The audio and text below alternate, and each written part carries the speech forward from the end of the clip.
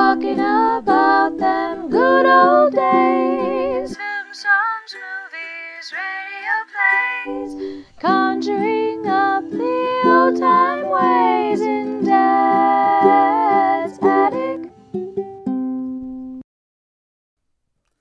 We are off and running. Yes. Okay, testing. I think we got it. All right. And what is the it that we have? What are you talking about now? Well, How do you it's wanna been a start? little while, and I'm excited to be back. Yeah. Yeah. We both battled the virus, and now we are. Yeah. Back And when you're at down, when you're down for the count like that and not feeling well, you tend to do things like read, listen, and all those things lead to more material for us here Right. today. So that's Right. good. Yeah, I've got a lot. Exactly. Been doing a lot. Very little viewing. I don't know why. I didn't want to watch movies or watch TV. I was listening to things a lot, listening to music, listening to radio shows, Yeah. and reading a lot. I don't know. So, the funny thing is, I've been listening to, of course, I got this thing with The Couple Next Door, which I can't continue talking about that one show all the time, but I have been listening to it every day just about. I'll listen to one or two. I'm kind of stringing them out, the shows from the late 50s. And again, I'm struck by how well written it was and how much fun it is. These ones from the late 50s, primarily it's Peg Lynch and Alan Bunce and their family, you know, that will help with the back and forth that they go through. Their little daughter is Betsy. involved. Yep, Betsy. And then they have this Aunt Effie, who's not in all the shows, but she's been in a lot of them that I've been listening to lately. And that's Margaret Hamilton. Oh, so is it? I didn't It's just a realize that. delight. Yeah, they were friends, I think, Peg Lynch and Margaret Hamilton. Wow. And, And she, if you aren't aware, is the Wicked Witch from Yes, the Wizard of Wizard of Oz. Oz. And it's fun to hear her voice. That was 20 years after the movie was made. But here she's playing a different role. Right. And she's this kind aunt. I guess I never really. Maybe I knew that in the past and forgot, or didn't really catch that. But that's really cool. She's good. Well, the episode that just tickled me the other day, and I was listening to it. Here again, the term situation comedy is thrown around a lot, and people sometimes forget, I forgot, what it really, really is supposed to mean. And on these shows of The Couple Next Door, they're great illustrations of what a situation comedy ought to be. These are 15-minute shows. I think there was a time when they did a half hour, but almost all the ones that I can remember are 15 minutes. And you just get this little snapshot of what's going on in their family. And Peg Lynch somehow, very quickly, creates a situation. And it's so well done that you can the listener can really kind of quickly get a grasp on what's going on for each person involved in the situation. So the one that made me laugh so much the other day was it was the middle of the night. Peg and Alan are in bed, sleeping, and Aunt Effie is staying over, and she comes knocking on the door at like 2:30 in the morning. She's concerned because she thought she heard a thump up in the attic. So there's your situation. And so Peg elbows Alan and says, Aunt Effie says there's a thump up in the attic. And he's like, I don't know. He just kind of blows it off. He's tired. He's half asleep still. And he says, tell her it's our gorilla that we keep up there. Probably that's just our gorilla, make some joke of it. Well, Aunt Effie kind of persists and says she's real nervous. And you can hear all this going on. So Peg has to wake him up again to go up and check it out. He's and you can feel the concern that Aunt Effie has. Peg is in the middle, kind of like agreeing with him, and then you get him, he just cracks me up. I don't know. He says at one point, "Oh, for the love of Mike, there's nobody in the attic." And it's just so funny that just to think about he's being told to go up and look in the attic because Aunt Effie thinks there's something up. It's just ridiculous. I find it interesting too because I remember as a teen loving that show, and then I didn't realize at the time that Lucille Ball had a radio show before she went on TV. And I remember discovering that and thinking, wow, this is really cool. It's in the way it's kind of similar to Couple Next Door, but there's something pretty fundamentally different about them too. Oh yeah. You know, that one's called My Favorite Husband. And I think that it's, I don't know, I kind of, in some ways they have parallels and in others they don't. And it's interesting to think, for some reason, Lucy's version stood out more and ended up becoming popularized enough to go on to TV for many years. And I don't understand. I haven't analyzed it enough. It's probably silly to compare those two and to think one should be better than the other or whatever. I just, in my mind right now, I'm remembering The Couple Next Door as being this great, fun show. Yeah. And I don't, when I hear an episode of My Favorite Husband, it's fun and amusing, but it's not the same. Yeah. I agree. I don't think that one is better than the other. I'm not saying that. I'm saying there's some formula that's a little different. There's almost more of a slapstick quality to the Lucy version. She gets into these outlandish situations. Yes. Yeah. So. These are way more realistic, and there's no laugh track or anything. It's very much like you said, a snapshot of their real lives. Yeah. But I think there's clearly something. The reason I bring up the Lucy thing is because of that biopic kind of thing you told me about a while back, Being the Ricardos. Did you watch that? Yeah. I liked it. Yeah, it was worth watching. Yeah. I liked it. Yeah. I was pretty critical of that part where they did the old time radio thing. I thought they did a pretty decent job. They I'm not sure what you're referring to now. When they talked about My Favorite Husband within that movie, which I was very proud of. I thought thank you for not just often they do. That. Often the obituaries of these famous people just kind of ignore that whole part of their career. I appreciated that. However, I thought that they kind of got it, but they lost some of the essence with they had these singers doing the Jell-O song. Oh, the big red letters stand for, that thing. They didn't have as much pep as the real ones with Meredith Willson, and the announcer too was a little stodgy. The guy on My Favorite Husband for real was way more lively than that guy.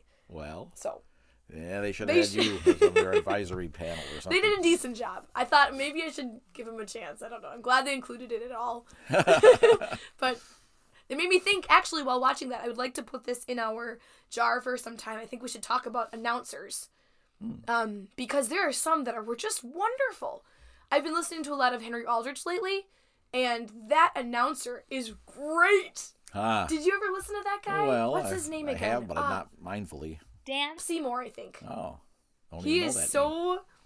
His dialect is so fun to listen to. The one that I've been kind of tickled with lately is I use the word tickle again, but is Art Gilmore, who I think you met him with me, or was one of the times I went out to New York with you or with my brother Bruce. I met Art Gilmore. He was an elderly man then. He was an announcer back in the old days. He did a lot of different shows.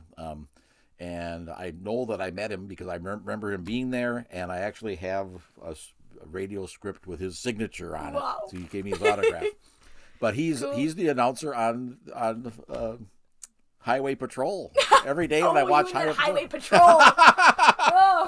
The Highway Patrol. You got this big authoritative voice, I think we should do announcers. Yeah. Wouldn't that be fun? Oh, sure.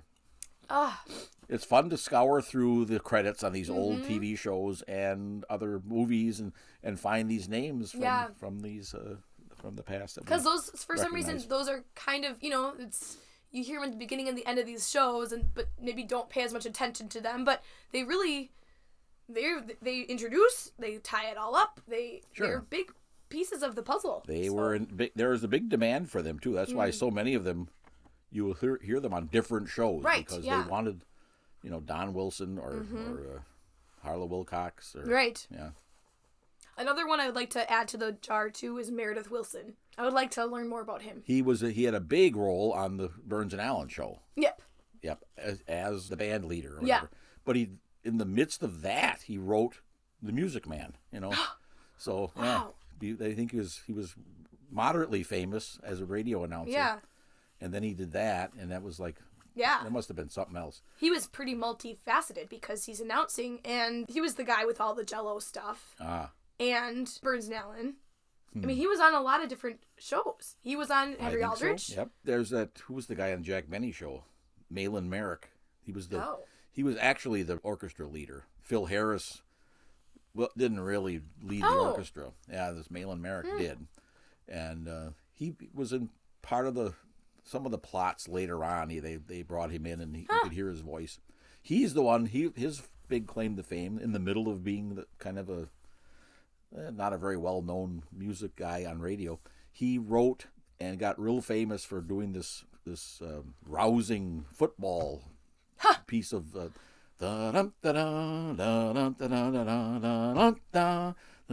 was part of some ad campaign. Oh my goodness. College football games would play it, and I don't know. It was quite the big thing to make your splash doing that.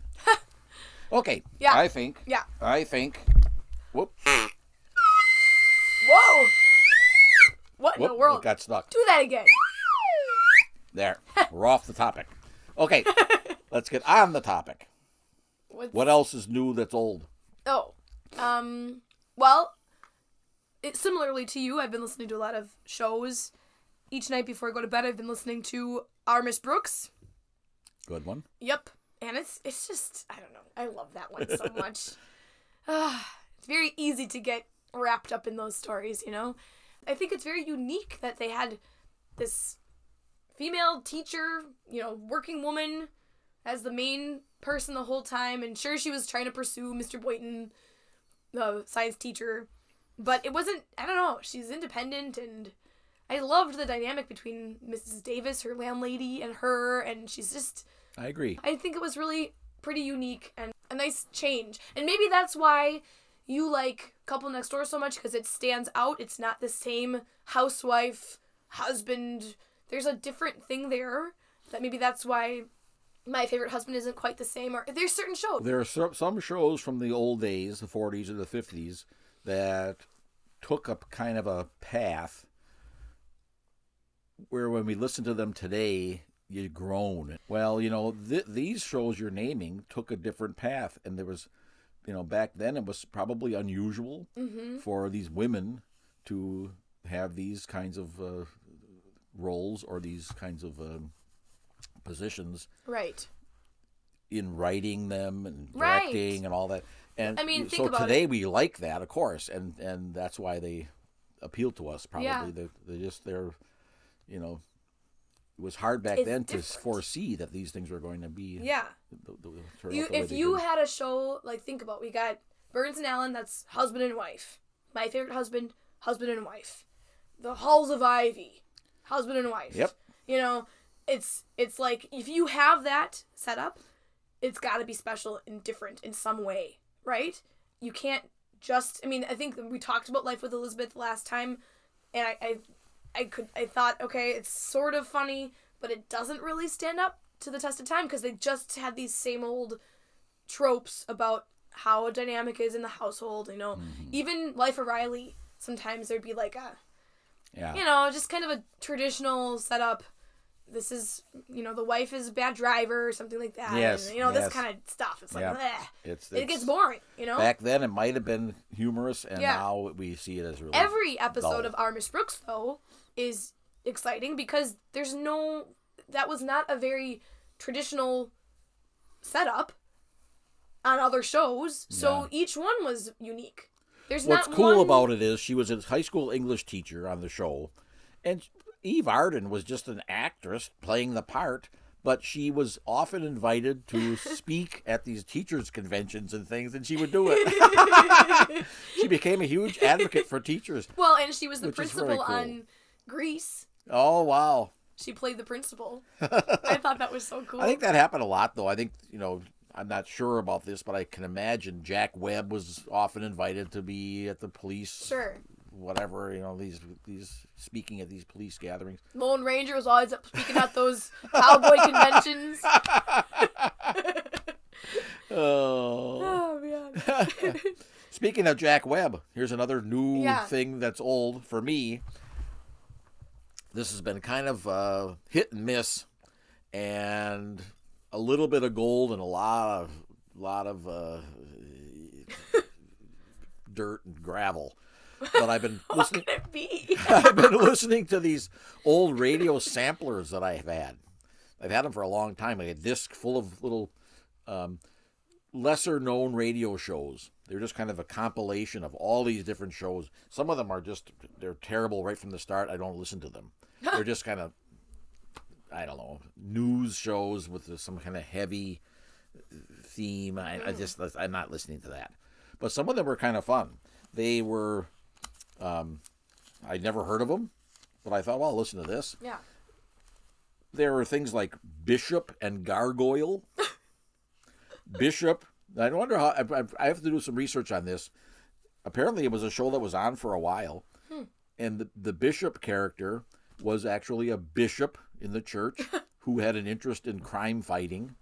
And What the heck? Bishop would go to visit this Gargoyle frequently in prison. And when Gargoyle got out of prison, finally served his sentence, the two of them teamed up and became crime fighters, or not crime fighters, but crime solvers. They would go around and Is this real? Detectives. No. Oh, Just made the up. storyline. Okay. But I wonder if, Father Brown might have influenced this, or if Father Brown came after. That was just one show that I found in this sampler. There were other ones. There was one called Strollin' Tom. Oh. Some sanctimonious blowhard. He's walking down and he's telling you these little stories that are supposed to make you feel better about life, and then he'd sing some song. I'm glad that show didn't take off. I don't know. There's another one I found called The Adventures of Uncle Jimmy, and I have an Uncle Jimmy. But it was a lousy show. It's a soap opera. The Adventures of How about Our Gal Sunday? Another soap opera. I've heard of it before, but I listened to one, and whoa. It was on for a long time, like 15 or 20 years, so people must have liked it. But I wrote down a couple of the things that just struck me. There's the dialogue where this woman actually said this in a back and forth with this other character. Your brother Ambrose Fairbrook III, blah, blah, blah, blah, blah. Why would you have to repeat the guy's name? If you're talking to the person's brother, it's only a lazy way of making the plot clear to the listener or something, There's another one in the same show. Then it was just a story trumped up by his sister, Amelia Delaware. Would you really have to repeat that whole first and last name? It's just full of that. Oh. And my favorite, or at first my least favorite, but then I did a little research on it, Pat Novak for Hire. Okay, yeah, I know that. Which I'd heard of before. Yeah. I think I've listened to it, but not mindfully. Sure. But here's this one, Pat Novak for Hire. It struck me that the writer for this show was trying to copy James M. Cain or one of these famous crime or mystery writers. Yeah. And a lot of these radio people did that. These writers, like Richard Diamond, was full of really well done little similes and things. And Yeah. fun to listen to. Pat Novak for Hire. Wow. This is what I've heard on the episode that I just listened to, where he's in his office, and he's the narrator of the story, too. He's a kind of a detective out in San Francisco. And here's how it starts this scene. It was almost dark, and I was sitting in the office with the door open when she first showed up. Showed up was the right word. She was young, and from what I could see, she made Cleopatra look like Apple Mary. She had a voice like a bowl of warm stew. Oh, I was like, I just cringed. I was listening to this. I thought, what is this? But the thing is, I did a little research on this. It was that was Jack Webb playing that. It was like his first big role in radio, and he played Pat Novak, and he's just tough, smart mouth, back and forth with banter all the time. And this was all written by this guy named Richard Breen, who I don't really know of, but they were famous for this. People listened just to hear this this lousy stuff, with these similes that are just like Yeah. off the charts. Yeah. There was one. So they knew it was kind of a goofy thing too? Yeah. Okay. That makes it feel a little better. And then at some point, Jack Webb moved off and did something else, and they replaced him on that show with somebody else, and there was a big uproar about it. Bring him back, And the writer too they wanted this back, so they actually did another show similar to it, where they had that same kind of writing. Here's another thing. I caught a glimpse of the license plate in a dull, surprised way, the way you grab a feather out of an angel's wing. So, I mean, these were probably people who were listened just to hear that kind of stuff, Yeah. And they ran with it, I think. They just let's think of another. It makes me think a little bit of Rocky Fortune too, when you're describing this, because that was maybe not quite the same, but he was full of that stuff too. Yes, a lot of these shows. Yeah. It's that whole thing about she had a voice like a bowl of warm stew. There's a lot of that in old radio shows. Yeah.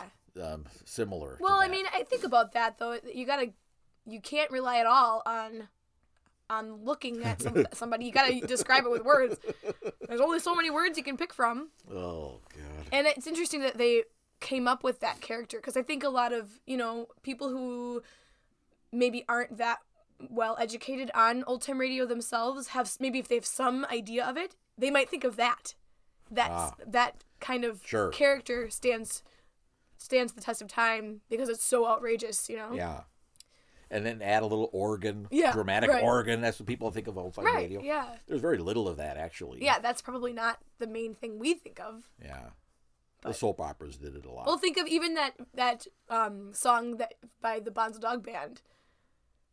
I'm the Big Shot? Yes. Yeah. That makes me think of maybe a version of that, with Yeah. the dramatic little, right? I guess. I knew right away what you were talking about. At first I thought, what's she talking about? I am the Big Shot. Their take on Yeah. one of those old shows, maybe. Yep. Definitely. Yeah. Huh. Well, that sampler has been fun. I'm nearly to the end of it now. There's a lot of shows that I'd never heard of, and I wondered what's this one about, Right. and maybe do a little research and find out more. That's so cool. Scattergood Baines. That was another show. I mean, how obvious do they have to make it? Scattergood is his first name, and that's what he does. He's kind of this very saintly kind of a guy who goes. He gets people out of fixes by doing these little psychological suggestions, and he doesn't make them do it, but he gets them through. Sounds like you don't like those kind very much. You prefer the crime guys. I love Richard Diamond. I think Richard Diamond's a well-written show. It's fun. Sometime I will put together a few examples of the things he says. Much like she had a voice like a bowl of warm stew. He has some things that just are fun when he says them. They're better written or what? Yes. Yep. And they kind of flesh out his part or his character. He's so unlike me. That's why I kind of like him. He's tough. He gets beat up once in a while, but he'll talk tough to some guy and punch him down. Yeah. And he's got these women all around him all the time. And Richard Diamond is just that character where he's just this smooth talking, fast talking, kind of a smart ass kind of a guy. Yeah. Well, do you want to talk about the different things we've studied this week? The things we go ahead. I want to hear yours. Yeah, I was on Catcher in the Rye. Yeah, right? it was interesting. So this was the second attempt at reading that book. I think I had tried reading it a few years ago, and I got Catcher in the Rye. Catcher in the Rye by J.D. Salinger. And I think I didn't have the patience for it. I think in the past, I remember at that point I was trying to read a lot of classics because I just was curious why they were so popular. And I remember I had finished The Bell Jar by Sylvia Plath. And then started reading this one, and I was fed up. The Bell Jar was really good, But it was kind of similar. This, very apathetic person who can't seem to be happy with no matter what. And it's like, come on. There's more to love about life. This time, though, reading this book, I didn't feel that way. I remember the point at which I had given up the first time, and I didn't feel that way this time. I didn't feel like dropping it. So that was kind of significant. Happen. This is why people shouldn't say, I tried reading that book and I hated it. Right. Go back to it and try it again. Yeah, I think it's totally a different mindset. Yeah. I think this time I realized how valuable it must have been for so many young people growing up. This is something kind of silly, but I was thinking that, last week you and I talked about the word gee whiz from the Aldrich Family. They say it so often, and I thought, wow, this book was written around the same time those shows were out, and it's such a vastly different portrayal of a teen, and it's I thought to myself, wow, this might be a better indication. Holden Caulfield versus Henry Aldrich. Right. Yeah. They're very different, and I think it shows the type of, I'm sure some teens liked Henry Aldrich, but I wonder if a lot of adults listen to that thinking, oh, this is how kids should be. Yeah. And when really kids were feeling this angst and stuff. That happens a lot. Yeah.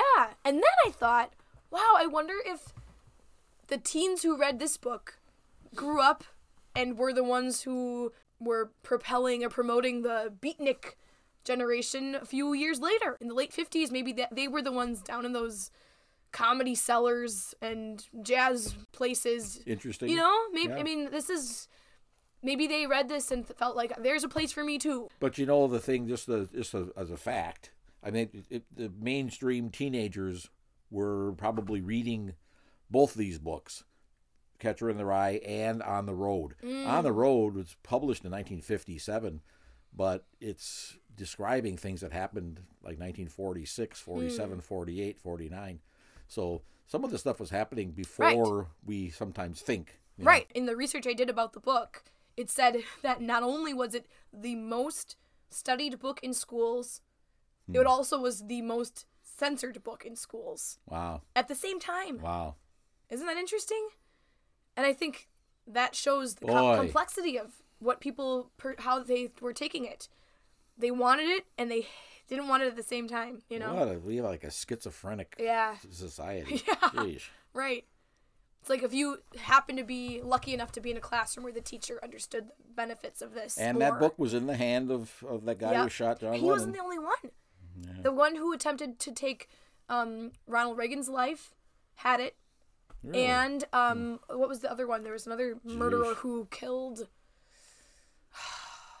some actress, I think, who also had it, or claimed he loved that book. Oh, jeez. But maybe, that's an interesting thing, too, to Misfits. think. Right. People who, this kid in this book was so judgmental toward everyone else.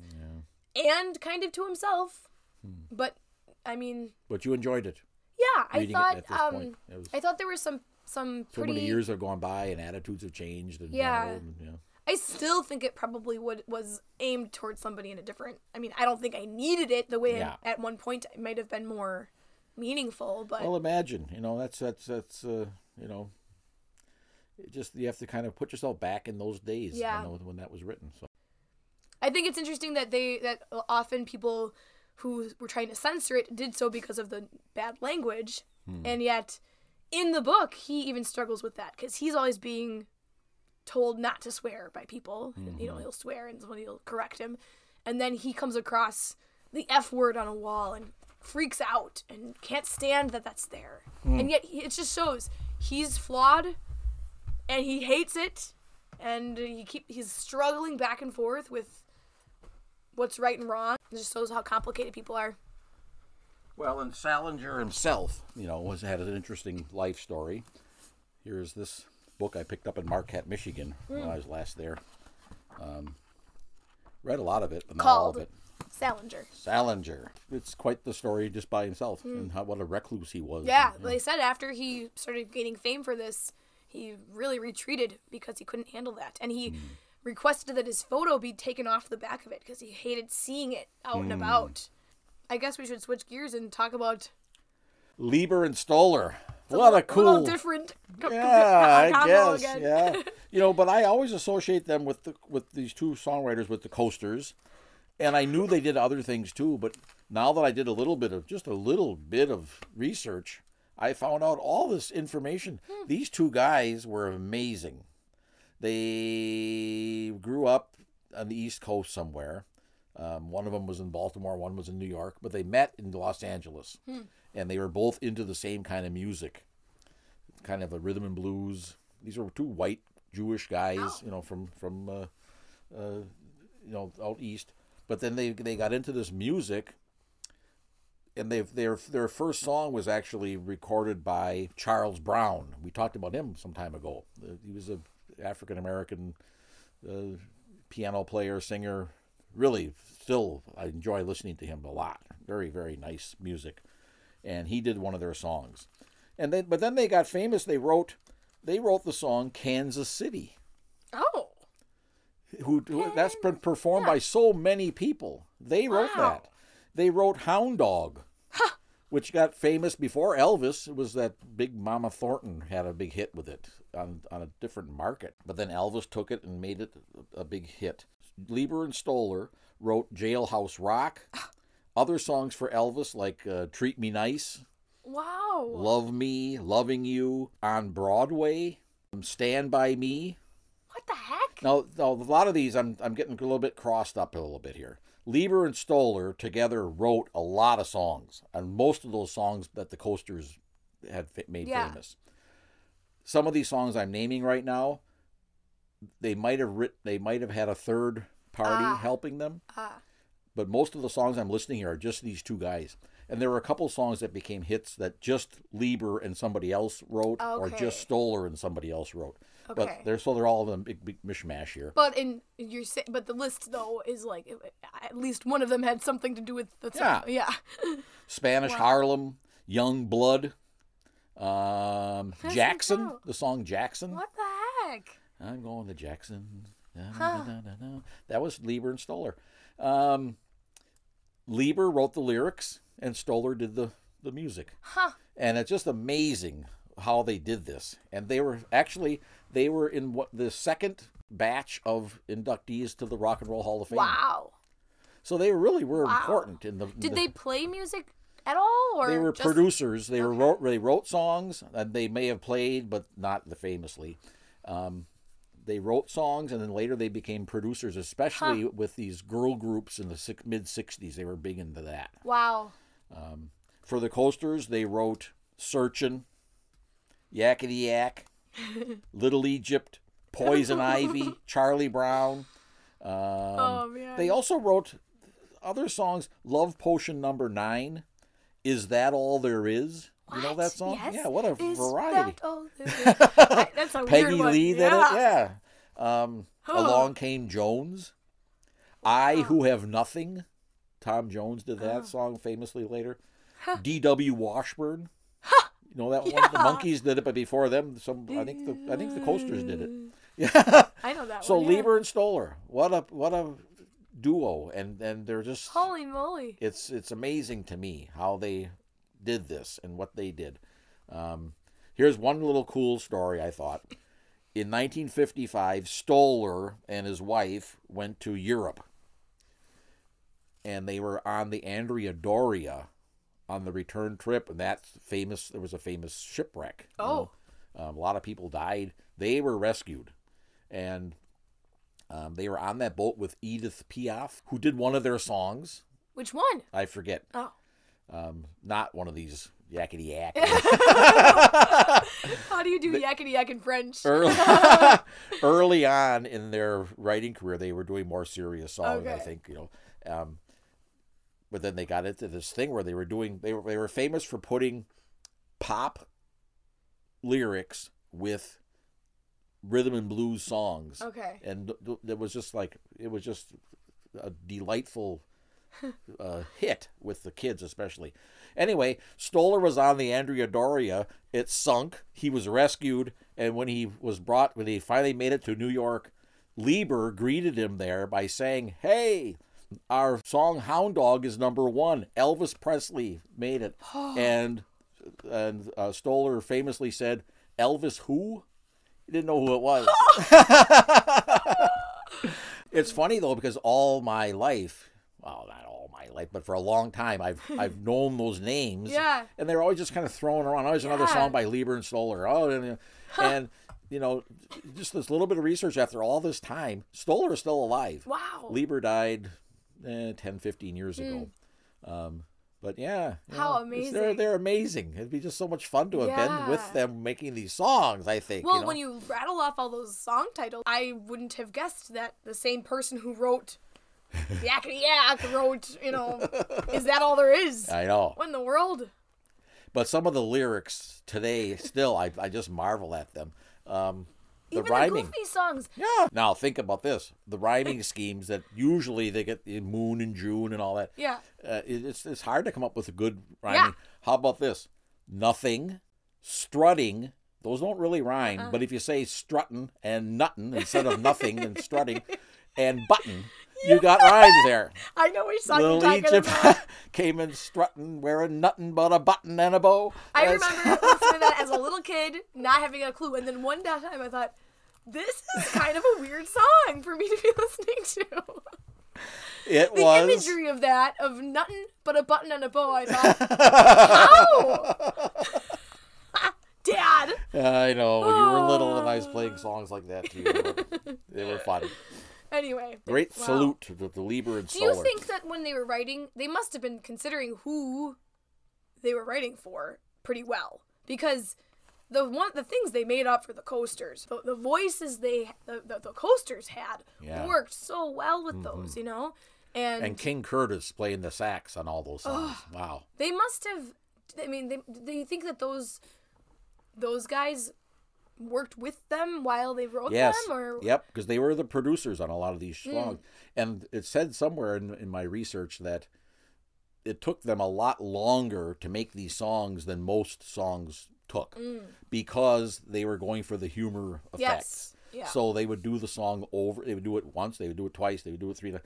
Then pretty soon they'd say, okay, now we want you to use this other kind of voice. Sure. So instead of just singing it straight, they had to do, Well, think about Charlie Brown. Yeah. With those little voices and... Or any of those, What About Us? Or Hog, I'm a Hog for you, love baby. that one. You gotta play a... those up. You gotta kind of exaggerate right. that deeper voice. Yeah. Why is everybody always picking on me? Or whatever. They've got it. They must have worked at that a long time to get it just right. Yes. I know we're not supposed to talk about Jack Benny too much, but he, to play the violin really poorly, has to be a pretty decent player, actually. Yeah. Or Spike Jones. I mean, those musicians were amazing. You couldn't have the timing to do the silly song so well. Yeah. Unless you were an outstanding musician. It's probably a little bit like abstract art too. That we're.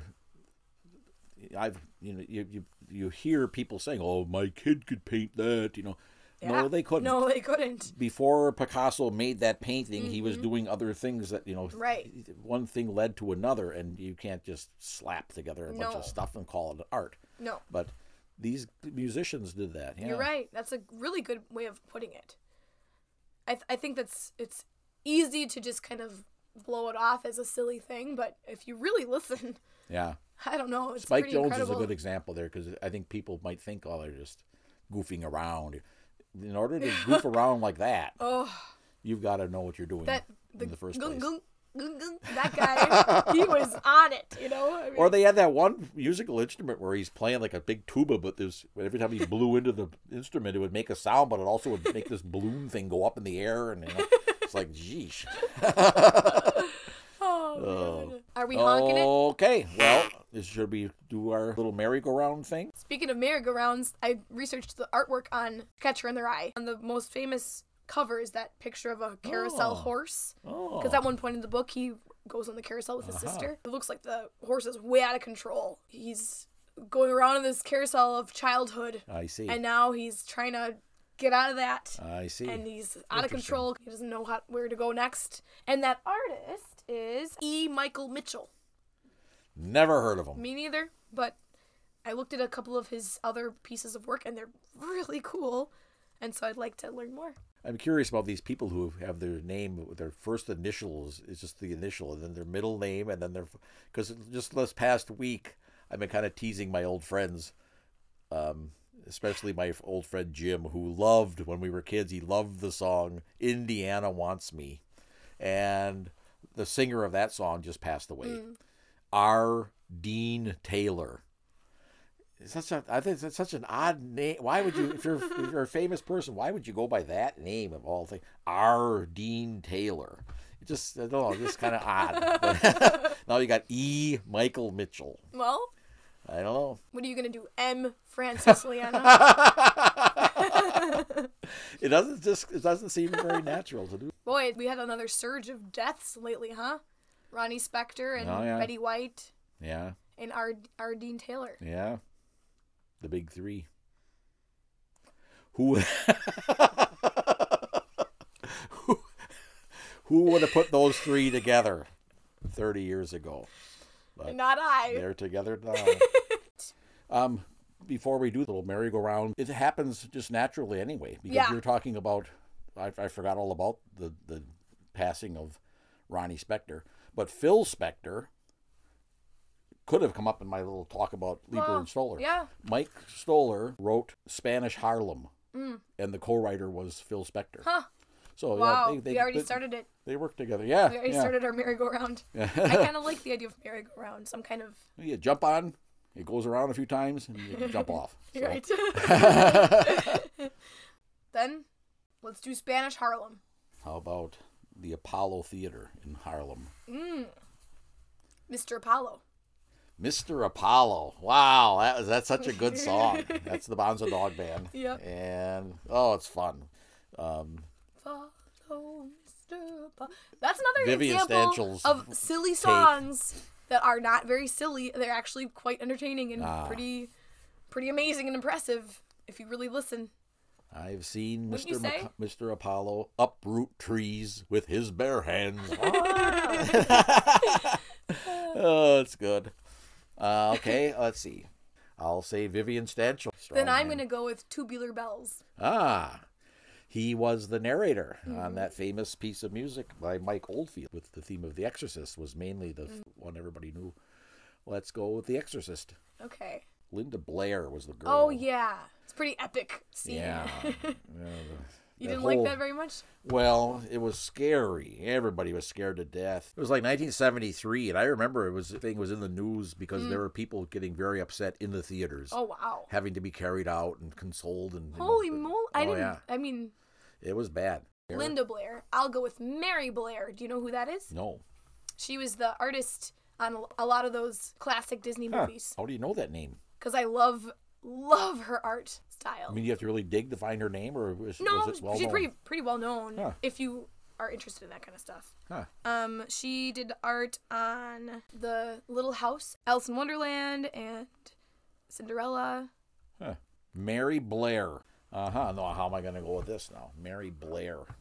Well, you've got any of those Disney things, or Mary, or Blair. Let's go with The Jungle Book. Ooh, that's a good one. Phil Harris has got his voice in there, and other people we like. So The Jungle Book. Jungle Book. Okay. Since you're doing The Jungle Book, I'm going to do Escape. That show, old time radio show, because it's all about going off to these exotic places. Okay. And a lot of them had to do with the jungle. Okay. Escape. And you're not giving me much to go on there because I know the show Escape, but I don't associate it with any particular person. Yeah, I suppose you're right. That's okay. Kind of wide open. Another show that I kind of think about with that one, Escape, Lights Out, Inner Sanctum, maybe. I'm going to go with Lights Out. Okay. Because I just think it's the cool premise that you're supposed to turn your lights off and listen to the scary show. If you dare. Lights Out, everybody. Who was the announcer in that? Was that Arch Obler? Was it? That's always got me confused because didn't he have his own... I'm going to look up he's Lights going to look it up in the almanac. According to the almanac. The Encyclopedia of Old Time Radio. Yeah, Everybody. Dunning's book. Lights Out. Writer was Willis Cooper. Willis Cooper. Creator, That's right. yeah, I was wrong on that. Arch Oboler is mentioned here, though. Director. Oh, Yeah. Willis Cooper until May of 1936, then Arch Oboler. So Arch Oboler he wasn't the creator of this, but he did it for Okay. years and years. Yeah. What did we start with again on this? I think we started with that song written by Phil Spector, right? Spanish Harlem. Yeah. Okay. And right now we're on Lights Out. How are we going to get there? We don't have to get there. No, but it's always kind of fun. I mean, we could jump off the carousel now. Hey, we are like, if it were a baseball game, you're not going to hit a home run every time. Sometimes you swing and miss and you're out. And that might be what happened Lights this time. out. But it was still kind of fun. We never picked our things for next week. Next time, yeah, let's do it. Hope I don't pick up E. Michael Mitchell. Here he goes. Boy. Let's choose something from the can. The coffee can. I've got Bonzo Dog Band. Good. I think I'll embrace that. I love the Bonzo Dog Band. You're the one. So it'll be a challenge to kind of condense it down to 5 minutes or whatever. Right. Yeah. I picked the White Album. The White Album. So we have the Beatles and the Bonzo Dog Band. The Beatles and the Bonzos. Is that too many? Let's many do it. rock bands? Let's do it. We're gonna All do right. it. Yep. In fact, it's too bad you didn't pick Magical Mystery Tour because the Bonzo Dog Band was in that movie. But anyway, there we go. Good. We're set up for next time. Yeah. Bonzo Dog Band and the Beatles' White Album. Yes. Huh. Interesting. Well, fun. Good. All right. Well, All right. good work. Time to be shoveling off. Yes.